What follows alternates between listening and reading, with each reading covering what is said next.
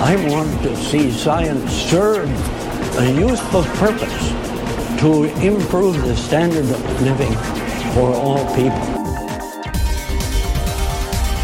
Why is anyone fighting food advance? A very small percentage of the world's population is fortunate enough to have the luxury of turning down food. We've arranged a society based on science and technology in which nobody understands anything about science and technology. You can't build a peaceful world on empty stomachs and human misery.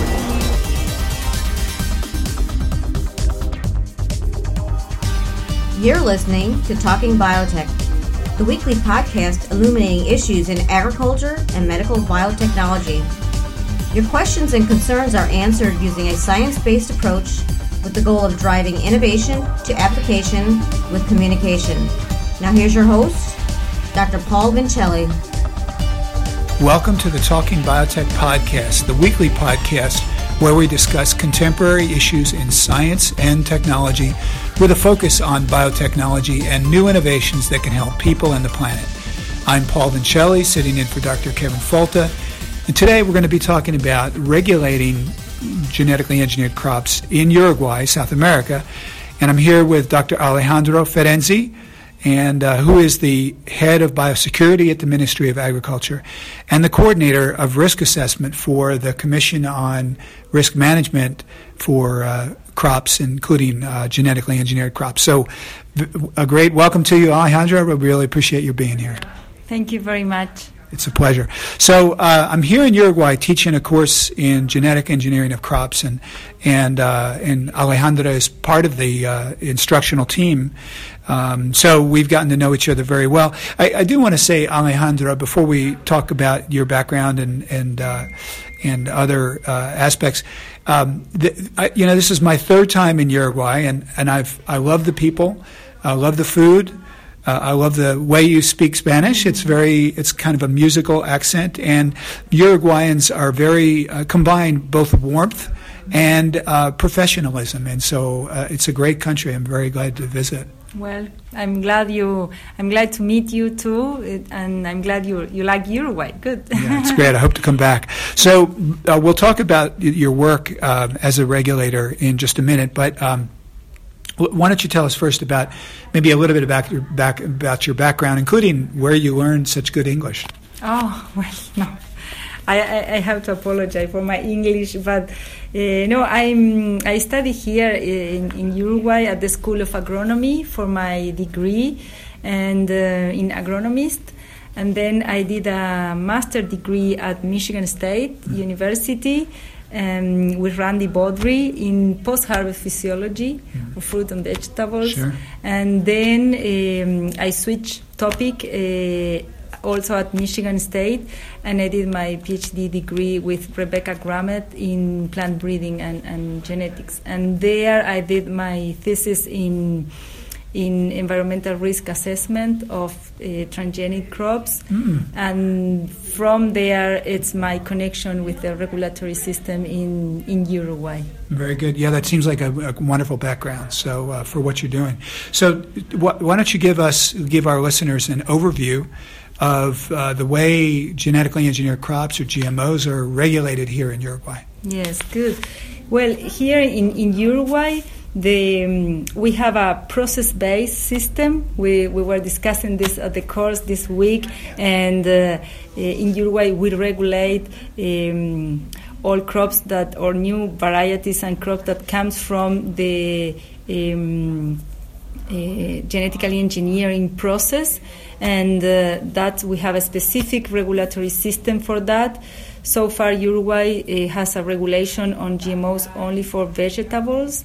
We are in the process to elaborate to broaden this regulation to animals and microorganisms, but so far it's in vegetables, and we base the analysis on the risk analysis methodology. That's like global characteristics of our system, and the legislation we have creates different commissions based on the risk analysis methodology. And as you know, this methodology is applied can be applied to any new technology. So then the regulatory system uses it for genetically engineering techniques. And the risk analysis methodology has 3 areas. It has risk management. Risk management, okay. Then it has risk assessment. And risk communication. And I'm going to describe you how we perform these 3 areas and how they interact. Okay. So regarding the risk management, there it is the highest authority, which is the National Biosafety Cabinet. We call it in Spanish, it's GMO, it's GNBio, we say. It's formed by 6 ministers: the Ministry of Agriculture, Environment, Health, Economy, Industry, and Foreign Affairs. And they have the final decision if to authorize or not a new event that wants to be used in Uruguay. And then that's in the risk management. Also in the risk management, it is the Risk Management Commission. We call it in Spanish, it's CGR. It's as we call them, CGR. This commission is the one that leads all the system, and it is formed by one representative of each of the ministers I mentioned from the cabinet. So the ministers are not involved directly in that, but they have representatives involved with the Risk Management Commission. Is that right? Yes, and that commission functions it meets every 2 weeks at the Ministry of Agriculture, and it is in this minister there is the technical secretariat and it's the biosafety office where everything works here, but it's a commission with other. With 6 ministers, actually. It's a difference I want to make, because in other countries, for example in Argentina, it is only the Ministry of Agriculture that leads all the process and perform the risk analysis. And so just to make the difference that in Uruguay, the whole system is formed by 6 ministers. Only at the Ministry of Agriculture it works, the secretariat and the meetings and are performed here. But and that's just because it's a convenient location. Yes. It's a way that it was.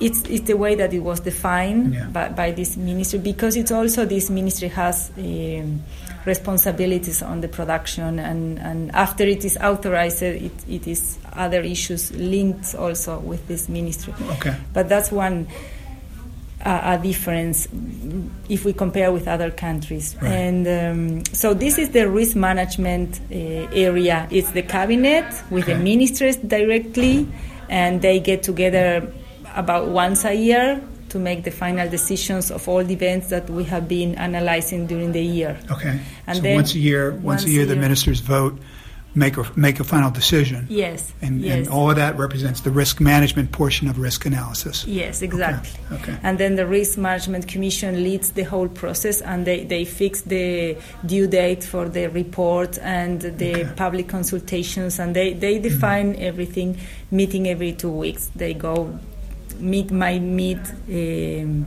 defining things. And you are contributed to the Risk Management Commission, I think. On the other area that is the risk assessment, part of the risk analysis is the risk assessment, and we differentiate it as the technical and scientific analysis regarding more the political issues that this other commission define. So in the risk management, it's all they include all the political issues, legal issues, socioeconomic issues, all market issues. They deal with those things. Gotcha.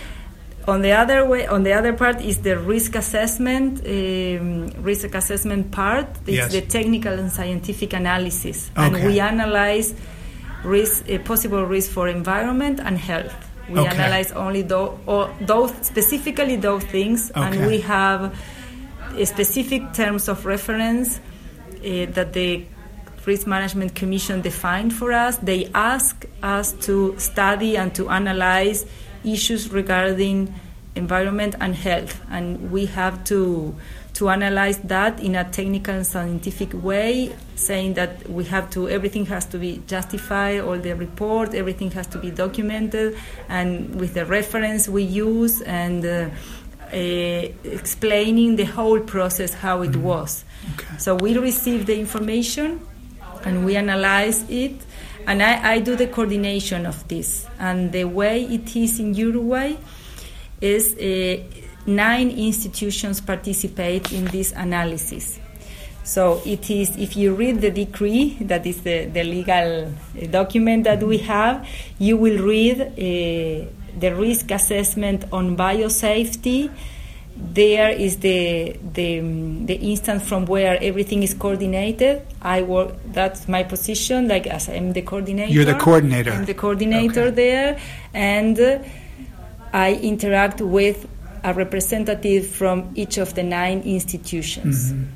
And we get together once a month and we coordinate the work, and we say, well, the Risk Management Commission is asking us to analyze this event and look at these issues and these terms of reference. So then the due date for the report will be this one, and then this representative from the 9 institutions, they elaborate a report and they send it to me, and I elaborate one report that gathers all the opinions, and in the annex I put all the institutions' reports. Yeah. And in my report you can read the whole process, when the applicant gave us the information, what the Risk Management Commission asked us to do, and how we did the process, and which institutions sent the opinion, what the report says, and uncertainties we find, and all the justification and explanations regarding environment and health. So just to recap for our listeners, there's the under the risk analysis program, there's a risk management arm, right? And then there's the risk assessment arm. The risk assessment arm is the one that does the science to provide that information to the risk management arm. And then there's a risk communication arm. Yes, and I forgot to mention in the scientific arm, in the risk assessment arm, it's the representatives from the 9 institutions form what we call the Institutional Coordination Committee. So I am not part of that committee. I coordinate with them the analysis. And as the way we work is like the representative from each of these institutions bring people from each institution with expertise on different areas. And we work in 4 areas: molecular characterization, environment, like gene flow and issues related to that, and NTO, non-target organisms, possible impact on them, and food and feed safety. So we form what we call ad hoc groups in these 4 areas. Ad hoc groups, yeah. Yes, in these 4 areas. So then maybe, to have an idea, maybe we have between 20 and 25 people analyzing one event in these different groups. How many people? I'm sorry. Between 20 and 25. Oh, quite a few. Yeah. Yes, when the best years was in that way. Maybe we have less sometimes, but it's like in the molecular characterization group. Maybe there are 8-10 people working, and in this way we. In another group, maybe 5 people, and these are the 4 areas we analyze the information. And the thing we do, this is another thing we always clarify to the public, is that it is true that we do not perform by ourselves the risk assessment. Actually, we analyze the risk assessment performed by the applicant. So if we reading the information and the data, we see that we need to repeat something in Uruguay, we do it, and we ask for that. So you ask maybe the company for that. Maybe, yes, right? we can do it. Yeah, in the way we decide to do it, sure. and we can ask as regulators. We can ask as many information as we need and the time that we need. So in part, my job is to analyze the information that is the additional information that is requesting, and always trying to go to the risk hypothesis, to go down to the risk hypothesis. Is this nice to know, or is this is real that we need to know this one for a risk hypothesis, or is because a scientific want to know this one because it's nice to know? Because we're curious. Yeah, or something like, Yeah. So we are always... because it's not the same to be a scientific versus a regulator. Like we need to elaborate a report to take a decision. So that's the way, and that's it could be great if we could repeat and do all the experiments by ourselves, but it's not possible. And there is the key issue here. The key point is to have the right specialist that can read the study, or can read the trail, how it was done, how it was performed, the study, and to say, yes, this is well done, this is okay, this is not, and to understand the data they give us. So that's why we are all the time asking for courses like the one that we are doing now, trying to maintain the capacity of the regulators that participate, and that's so that was to finish the risk assessment arm. And now, as your question was, the risk communication arm, and so far we have from one side there is internal communication in the system that we have two websites, one for the Risk Management Commission. We have a website for them, and there are different information they are analyzing, so we post their information. And then it's the risk assessment website that only the regulator can have access to it, and they sign a document that they will use it as confidential, in a confidential way, or not, or use that information only for the purpose of the regulatory system analysis. And not to share. Not to share, And when we receive the application, many of the information we can Google it and we find it outside also. But there are some information that, but always is that happen that you can Google it and you find it. We cannot do that from this website, because we load all the applicant information. The form, we have a form with different questions, and the applicant answer these questions, and that is our guide for the risk analysis that we do. So they attach all the original data and everything. So the regulator have access to this website, and we have also permanent email communication, and that's a way to communicate, internal communication of the system. Right. And then the outside communication for this risk communication arm, as soon as an application enters the system, we publish in the website, we publish a summary of it with no confidential information. We just publish a summary that is only for the public to know what we are analyzing. That's only for them to know what is in the system being analyzed. Okay.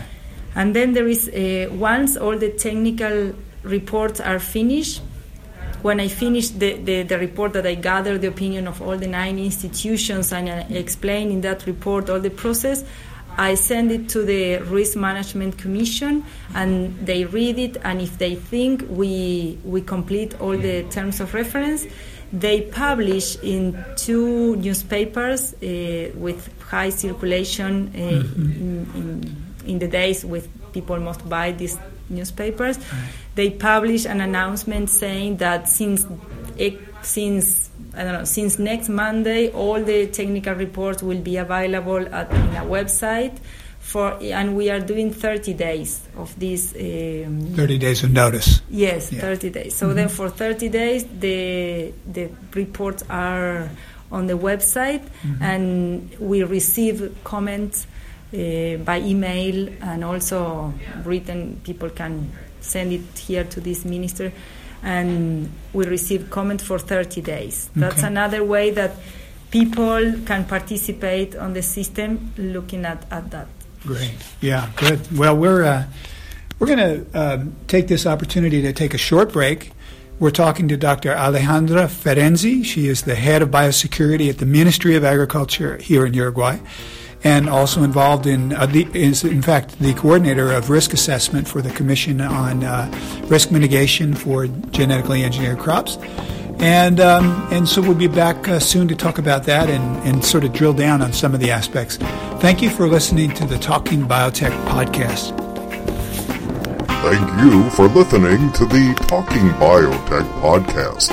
As always, we're excited to deliver the exciting stories of how DNA-based technologies are providing new solutions for people all over the planet.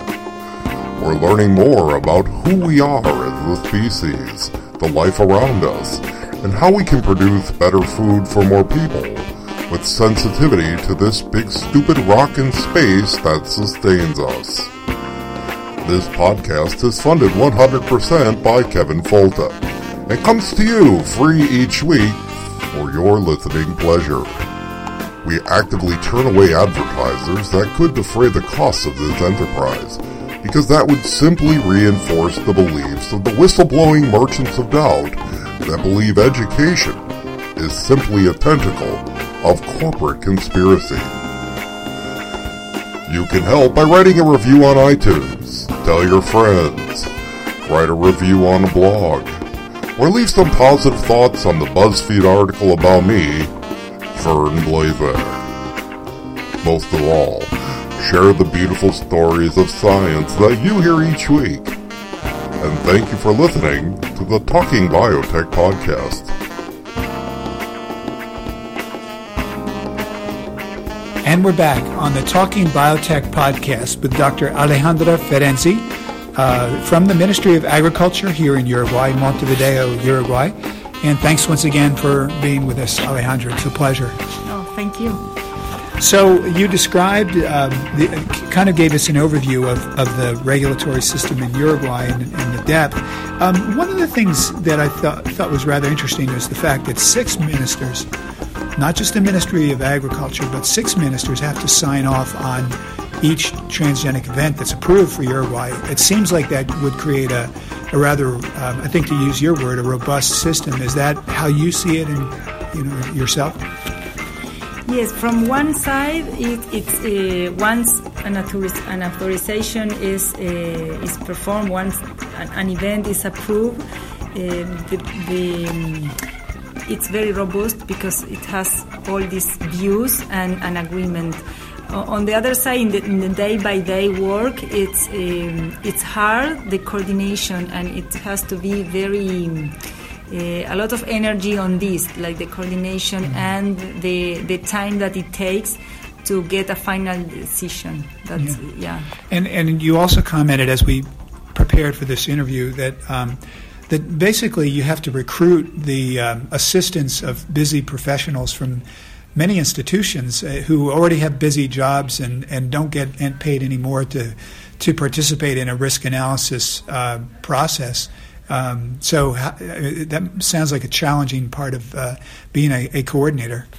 Yes, it's another of the challenge of this system. From one side, it has a broad participation, and this is great because if you work in any of these institutions, all these 9 institutions have competence on this area, on transgenic crops, so then you have the possibility to participate at the system. But on the other side, many of them are really busy, and so it's key for the system to have very strong institutional support for the regulatory system, right. for the head of these institutions to give the time of these people to participate and to recognize the great job they do when they participate. Yeah. Yes. Yeah. So the busy professionals, Uruguayan scientists with expertise that might apply, have the opportunity to participate, but then also the burden to participate. Because, and in fact, it's a rather small country, so I imagine that the pool of experts in all the different areas, it may not be very deep, so you really must have to work hard to recruit your volunteers. Yes, it's the risk management commission. It's in one of the things that they work permanently, trying to have the participation of all the institutions and to increase the participation. One way is like offering courses in this area, because sometimes people has the expertise, but it's not directly related to transgenic crops. So then it's to make them feel comfortable in the world that they can do it. Really, they can read the information. Sure. It's just offering a course, explaining, and like the course we are doing with you. Mm-hmm. So we are very grateful with these opportunities, for Uruguay. Well, it's been my pleasure, as always, to come to Uruguay.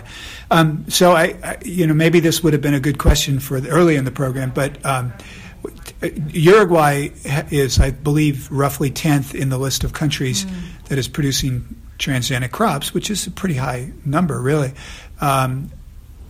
What are the traits that are being used here in Uruguay, the GMO traits? Yeah, the trait we have is herbicide. So far, commercially, we have herbicide tolerance and insect resistance in corn and in soybean. Okay. Those are the two crops we have authorized. And yes, we are about 1 million hectares, around 1 million hectares of transgenic crops. Yes. Right. So 1 million hectares. So about nearly 2.5 million acres. And so actually, you for listeners who may not be aware, Brazil, Argentina, and Uruguay together form Paraguay. And Paraguay. That's right. So good catch. Are major contributors to principally transgenic soybean, but also transgenic corn globally. Am I? So yes. So you're a big player on this issue. So yes. You had a very interesting way of describing the first part of the program as we prepared for it, and that was a view from the inside. So you're someone inside the system and understands it very well. So, but you also wanted to talk about a view from the outside, and I was fascinated to hear what you meant by that. So why don't you share with listeners a view from the outside? Yes, that's the way I had to say, like, once you work in day by day in this, you are trying to do things the best you can, and you think everything it's going to be received, understanding the good reasons why we work and we organize things in this way.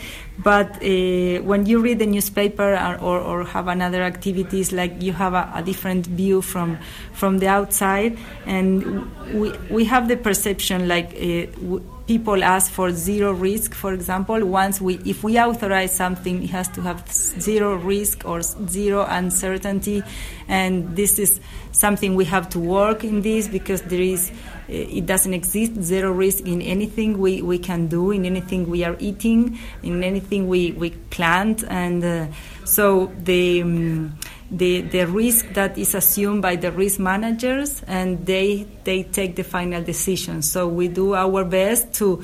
There always will be uncertainties and risk, but they take the decision taking into account all these situations, and if they achieve a final decision of authorization, because they can deal with that level of risk regarding environment and health. And this is something like, it's like two different language. Like when you work at the regulatory system, you know that, but then when you authorize something, the people that doesn't know about the system or what we do say, oh, this one, like, I assume it has zero risk, and no, it's not in that. I see. If it's a very, very minor risk, it surprises somebody because they're assuming it really should be zero. Yeah, and then, but if you compare with conventional varieties, for example, there is also risk there, and nobody say anything. But in this technology, they like overload with this requirement, or like we have that. Like we do a very sophisticated system, and we have many people around it, but it's something we have to work. This is one issue that they talk about the precautionary principle, also saying, well, if there is still information we don't know, then let's say no, and like apply the precautionary principle and say, no, we do not authorize because we still need to gather more information. but sometimes actually it is plenty of information, and we can investigate those uncertainties, but we can also compare with conventional breeding or compare with other activities. For the regulators, there is no problem to authorize and keep going with that.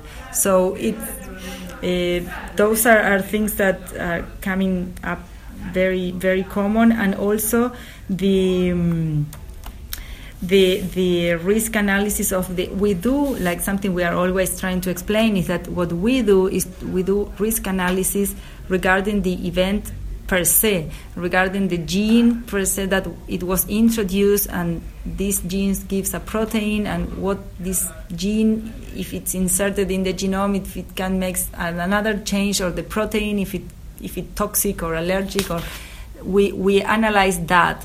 But from the outside, it's always associated with the technology that is associated. For example, with no-tilling or unrelated to erosion, or chemical applications, if they are doing in the right or in the wrong way. If, for example, if the event gives the trait is herbicide tolerance, so then the grower can apply the herbicide and the plant will not die. Well, maybe this herbicide increase the use. If you authorize an event, the use of this herbicide may be increased.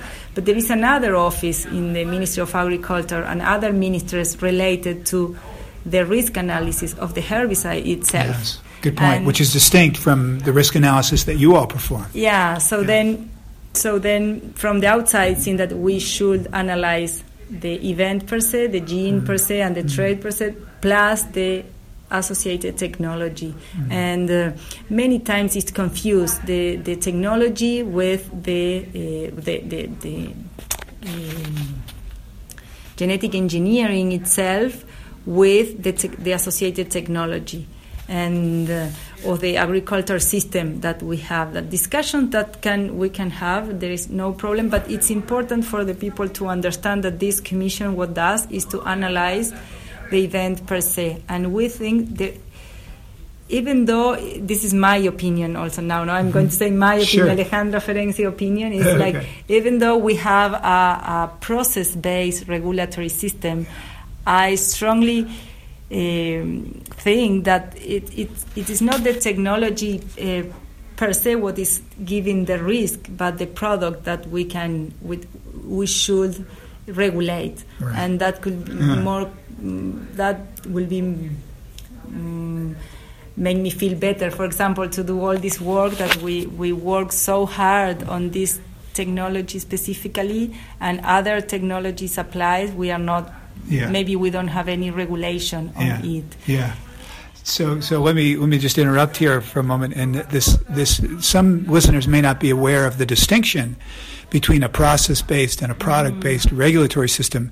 By and large, worldwide, with the possible exception of Canada, they're pretty much process-based, including even the United States. And so what that means is if the genetic change was created through genetic engineering, then it goes through a whole series of regulatory steps.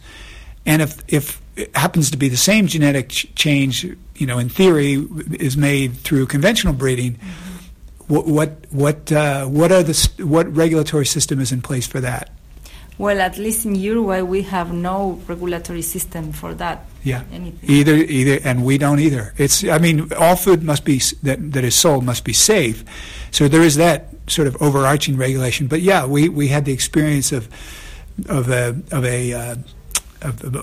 potato breeder here in Uruguay who described conventional breeding, and when asked what regulatory actions did he have to address, I think he said none, didn't he? Mm-hmm. If I understand. Yes. Yeah. That's.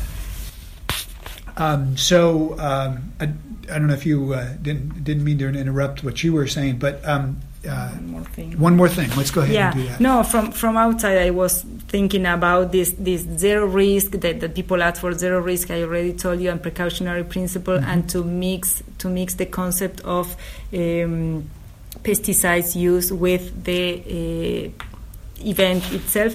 And another thing is the labeling of GM food, that we, at least in Uruguay, it's a strong requirement for or request of to label the GM food. But I believe it's confusing the food safety with the labeling of GM food, and that's another thing that they request that, but actually it has to be clear that if you label a GM food, it's because you want to say to the consumer the origin of that food, but not regarding the safety. If it's if the food is in the supermarket, it's because it has the food safety analysis and it was okay, that what was authorized to be in the supermarket.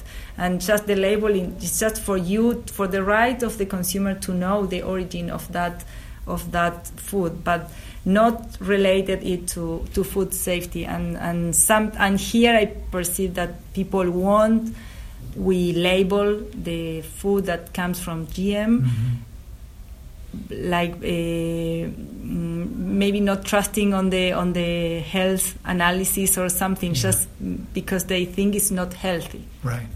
We run into I think that's the same sort of tension that exists really in every country where these crops are used, is that tension over labeling.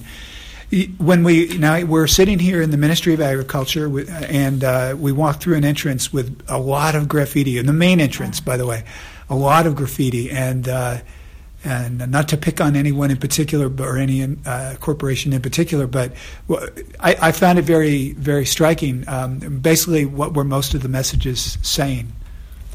Well, mainly against multinational companies, and that's the most important message that we receive.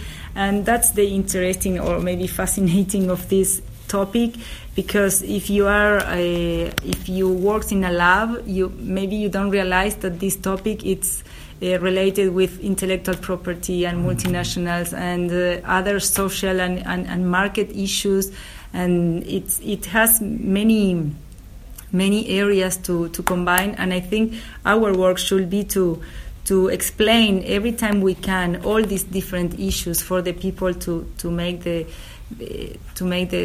right decision based on good information, because they say no to transgenic because they don't like multinational companies, but maybe if they understand what the technology can give you, they will say, wait, maybe they change the graffiti and say, I don't like multinational companies itself, but not the transgenic, just to learn to differentiate things. Precisely. Yeah, that's one of the objectives I have in the work that I do in this topic is very similar to what you described, is try to help empower people to make their own decision based on at least to have the scientific facts as they ponder how it fits to their values. But it's very important to make sure people know that there are many transgenic crops or genetically engineered crops in development or that have been developed in developing countries where there may be no intellectual property issues and these products are meant to be freely shared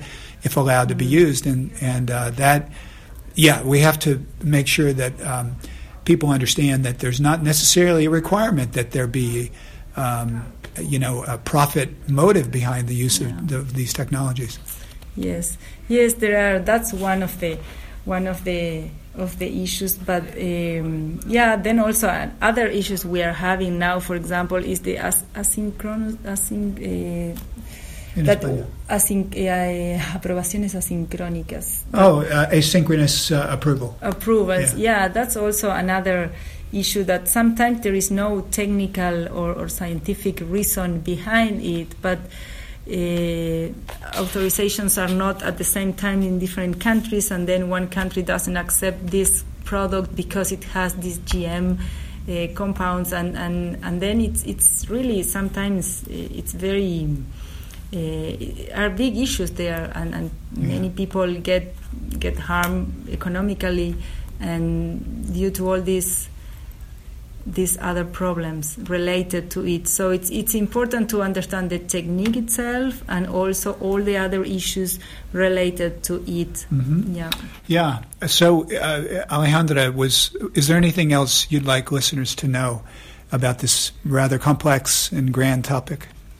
Well, no, I think it's. I think I already talk a lot. So, no, for me, it's if there are more questions about our regulatory system, that of course it's always changing. What I'm telling you today, of course, we are in the process of changing some of these issues, but this is all regulatory systems are moving all the time. Mm-hmm. So, sure. Yeah, moving and changing. Yeah. Well, it's been a pleasure to have you on the program, and we'll also put a link to that you provide to the Ministry of Ag or something similar, whatever you provide, and we'll post that on the website as well. So we really appreciate your being involved, and thanks for joining us. Well, no, thank you, Paul, for your idea, and hope it's useful. Yeah. Yes, I've enjoyed it. This is a follow-up to the wonderful interview I had with Alejandra. This is Paul Vincelli. And I thought about how 6 ministers sign off on the approval of every transgenic trait. And that's a very significant difference between the way we do things in the United States and Uruguay, because we have 3 agencies, not 6, at most, that sign off on a transgenic trait, the FDA, the USDA, and the EPA. Whereas 6 representatives sign off in Uruguay, and it's 6 ministers. So that'd be the equivalent of being the secretary of the Department of Agriculture, for example. So 6 ministers, and I think that gives great representation to various sectors of society in the decision making on transgenic crops. But the downside is that provides 6 political figures with the opportunity to sign off or not on a particular transgenic trait. And I think that potentially raises some challenges, too, to the approval of new traits. So it's an interesting footnote, and I wanted to add it. And thank you for listening to the Talking Biotech podcast. Follow us on Twitter at Talking Biotech. Write a review on iTunes, and tell a friend to listen, as your support allows us to deliver more about exciting science to more people. I'm Paul Vincelli, and thank you for listening. Thank you for listening to the Talking Biotech podcast. Please send your suggestions for guests, comments, or questions to talkingbiotech@gmail.com. Please write a review on iTunes and recommend this podcast to a friend. More downloads and reviews raise the visibility of this podcast and help us reach a wider audience with science.